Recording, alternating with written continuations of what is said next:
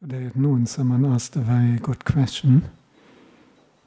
He said if we see all these disasters and all the bad things happening in the world, and we're getting that nowadays with the media constantly whopped into our face, so to speak, and it can happen that the heart is sinking, or that the heart is just in a kind of hardening,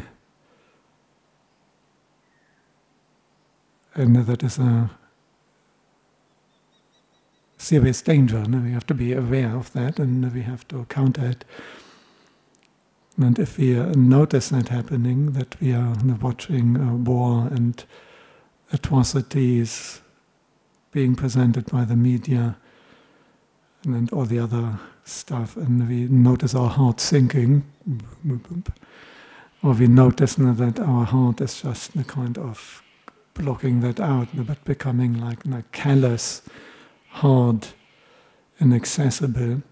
Both is not a really skillful response. There would be an unwholesome mind state. And one thing I would suggest for overcoming that is compassion, karuna. When we see abject suffering, when we see in the war atrocities, one skillful response is developing karuna, compassion. The compassion is simply the wish for all beings to be free from pain, to be free from suffering, to be free from problems. It's also the wish for beings to be free from defilements, to be free from anger, to be released, liberated, and may they be able to let go of all hatred, may they abandon all aversion and aggression, may they free their heart from conceit and arrogance and any kind of kilesas, defilements.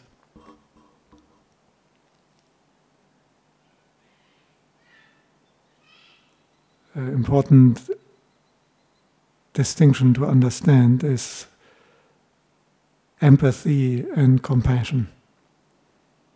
Empathy is the ability to feel, or at least to imagine, what another person is experiencing. In particular, what is their suffering, what is their hardship. This is a very valuable quality, because it's kind of a foundation for compassion.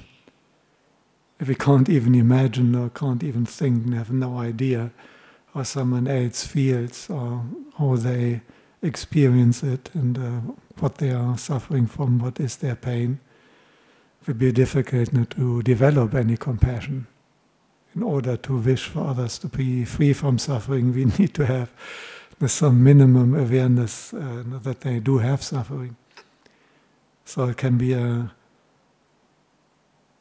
excellent approach for bringing up compassion.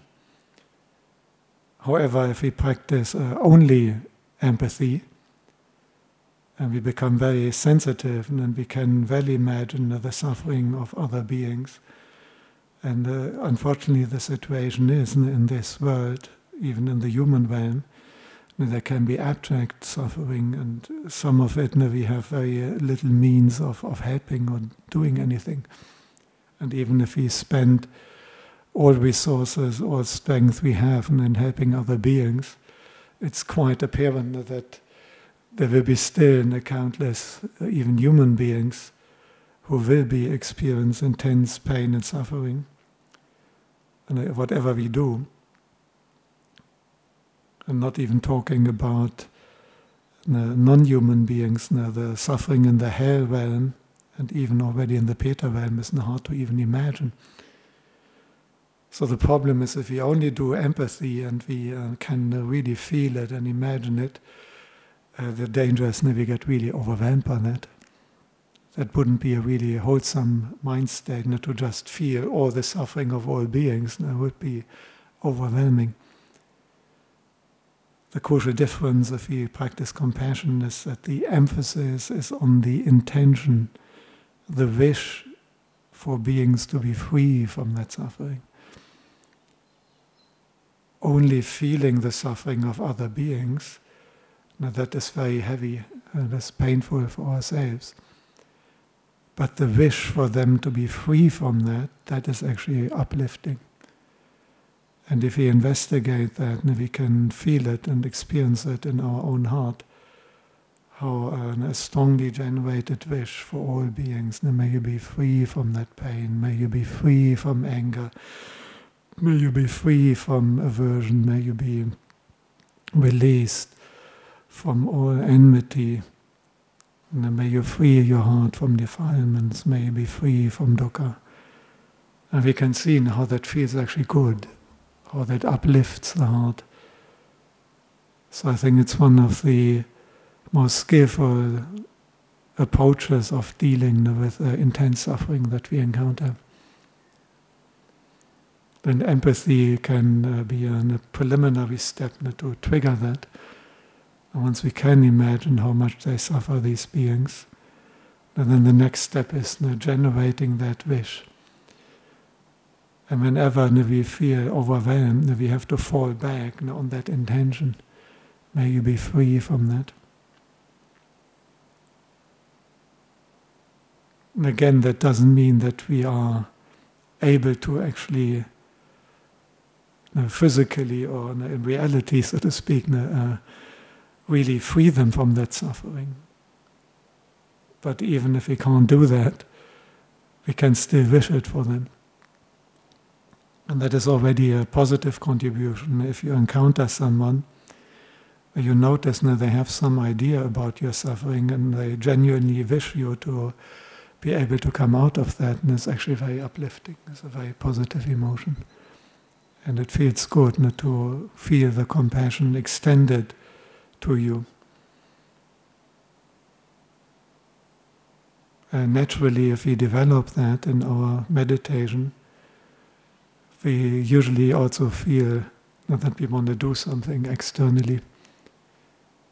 But whatever we do, there's always only one drop in the big ocean of suffering, and or maybe the taking out one drop of the big ocean of suffering. But naturally we want to do that, and we want to act and speak in such ways that it diminishes the suffering of other beings.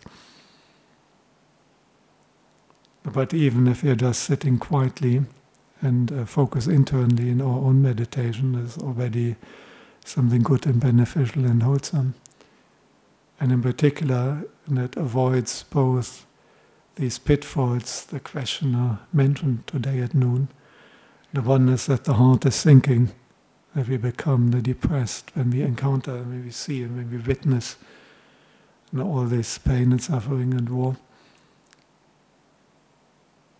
But it also prevents the other negative response, that our heart is just hardening, becoming callous, and just doesn't take it on anymore, and completely cutting out empathy, completely cutting it out and denying it, not looking there, or just even if they suffer, I don't mind anymore whether I suffer or not. The compassion is acknowledging the suffering and then turning internally our heart around by the wish that they be free from that.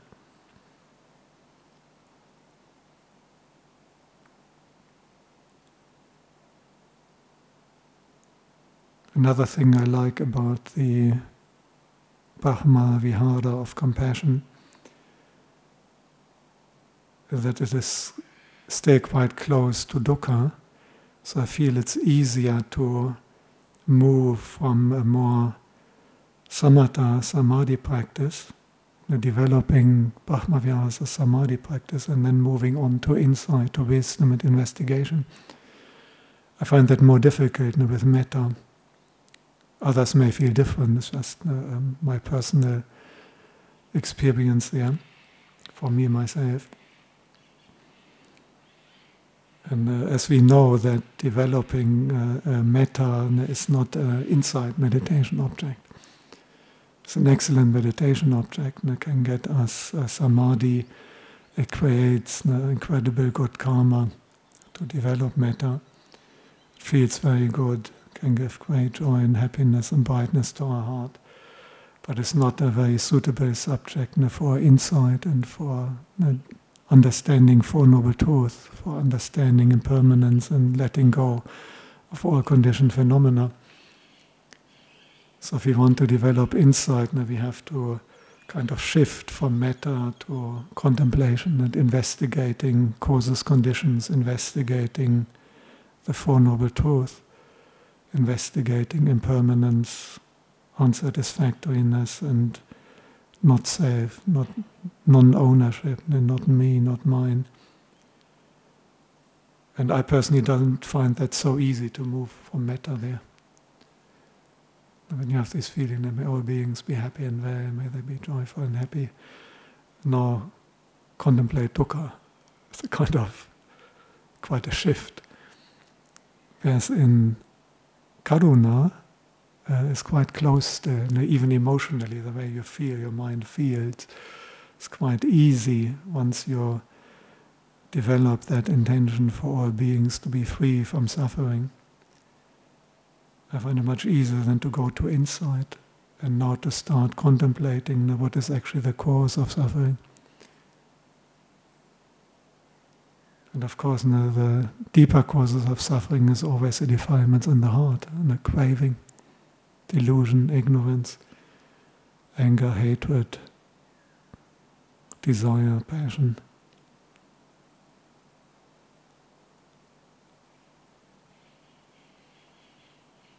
So once we notice that,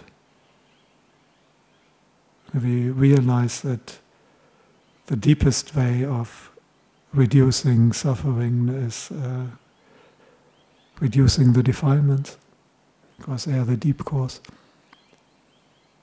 And it's very difficult to reduce the defilements in another being. It's already hard enough in our own heart. But with others, occasionally one can assist them, support them, encourage them, but they still have to do the work themselves. But in our own heart, we can really work there.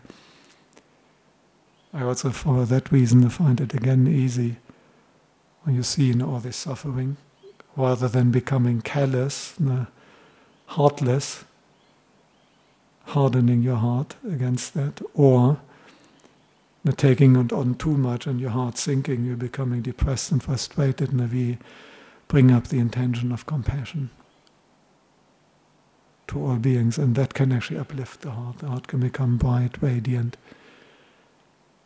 even without denying suffering, even without hardening itself.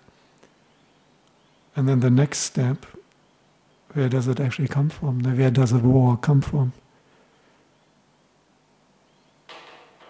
Would people who have no anger, no desire, no greed, and no delusion in their heart, would they go to war with each other? Is that even possible? No, the deeper cause is always that.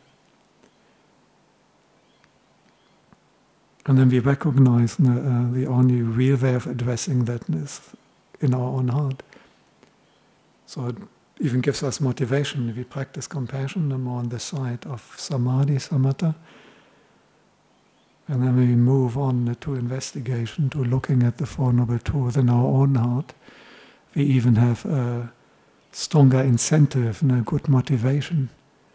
We realize that when we contemplate the Four Noble Truths, dependent origination, and we see that craving, delusion, ignorance, defilements, kilesas, is causing suffering in my heart, my own heart, but also generally, and also externally in the end, everywhere. Then we feel a strong motivation to really go in. Because insight, wisdom is in the end the only thing that can really take away these defilements. And taking away these defilements is the only way of truly ending suffering. It's the best contribution in the end we can make.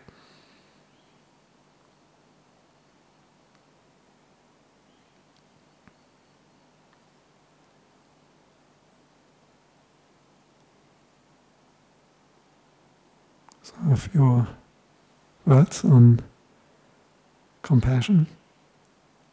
and then turning around and using compassion and using that even as a motivation for investigating Four Noble Truths, for taking out the kilesas in our own heart.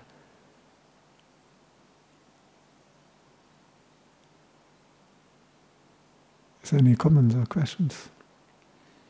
Can you relate to that question from that gentleman at noon? How the heart can, so much misery and war and atrocities, and these two things can happen. Either the heart sinking, taking it on too much, or the heart just becoming callous and hard and no longer just, I don't mind what happens to them. They're both unskillful. And compassion as the escape from that, as a way of transcending that, going beyond it. Ajahn, recently I have experienced that on the way to the airport, I saw the dead body on the street. So it's looked like the mind captured the photo, like the picture, and I just thinking about the way that the cat died, because it's not like, it looks like it's not immediately the process of dying. So here's a question: if someone has seen a dead body of a cat on the way to the airport, and although she tries to contemplate that, the image still comes back, and she feels very bad about it and unhappy. First of all, I don't think it helps trying to convince ourselves it's all good for the cat and now she's in a good place or something. That is a little bit on the side of denying suffering. And denial of suffering will also not get us out of it. And one may have to acknowledge the reality that this cat may have died with a lot of pain and despair, and you can't even be sure that it's in a good place now. There's no certainty. The cat may be in a not so good rebirth and maybe still suffering. And to just convince oneself, trying that there is no suffering. With this cat you can maybe still do that. But if you look at other things happening, it's not possible. You cannot just convince yourself that there is no suffering. So one has to go through this acknowledgement. As I go through the acknowledgement, and one skillful approach which I try to explain is karuna, compassion. Another one is also the samvega, spiritual pain, but beneficial spiritual pain. You can contemplate that it's the same what's going to happen to you, and you could be hit by a car and die in a similar way. Even if you not get hit by a car, and at some stage, I will die as well, just like this cat, and maybe quite painful. So let me practice, and we have the Dhamma that goes beyond death. That is maybe an important one to remind oneself, and we have the teaching of the Buddha, they can completely go beyond death. There's no more death. We can completely go beyond any form of pain or suffering, where that can't reach you anymore. You can purify your heart, liberate your heart to such an extent that suffering cannot reach the heart anymore, at all. Not at all. And many have experienced that, the Buddha and all the great Arahants and Kruba Ajahns.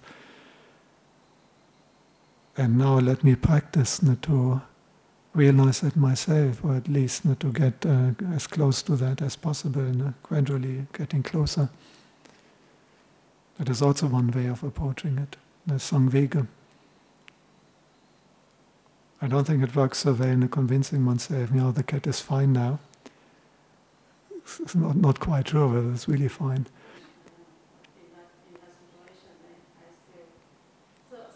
Or just go for compassion, whether she's fine or not, the cat. No, you wish her to be fine. The interesting thing is you can do compassion, you can do metta, quite independently from whether these beings are really happy or whether they're really free from suffering. Even if there's no realistic way in a short term to take that suffering away from that being, this is not an obstruction for you at least to have the wish. And if you are really sick or dying and you have pain and you get pain medication, but you may still have pain or at least mental distress, and if you encounter someone who genuinely wishes you to be free from that, you will feel a little bit better. It's actually uplifting, also externally. It's important to be clear in one's mind that our ability to wish someone to be free from suffering is not dependent whether there is a realistic quick fix. Even if there's no quick fix apparent, you can still have that intention. And that intention is good and wholesome and is helpful for you. And is a little bit also helpful for that person that feels, if you can experience that, and it feels actually good for that person. Although that is not only a tiny little bit, but so you can just respond by wishing that cat to be well wherever the cat is reborn, and may you be well and happy. May you have a happy rebirth, and may you be able to come back as a human to practice a Dhamma. Just that on Saturday we had a lady coming making merit for a cat who died and was like a child to her. She was really quite heavy-hearted from that loss. Now you just wish that cat. And may you be well, may you be happy, may you have a happy rebirth, may you be free from pain, may you be able to become a human, to free your heart from defilements, to fully realize Nibbana. And that is not denying, it doesn't assume that you know that she is already doing that, or that she is already reborn as a human, that she has no suffering anymore. But you know you can wish that quite independently, whether that is really the case or whether there's a quick fix available. Now the other approach, Samvega, fully acknowledging that suffering, acknowledging that that's the same in my situation. I will be dead like this cat one day, and it may be quicker than I think, it may be any moment. But we have the teaching that leads out of all pain and suffering. It can be realized in the heart. I think people often forget that. And if we are not contemplating suffering to just resign ourselves into suffering, we are contemplating it so that the heart can let go and can experience which is total freedom from suffering. And Nibbana, the Ati Tadayatanam, that Sviya does exist, that Dhamma does exist, and we can experience it.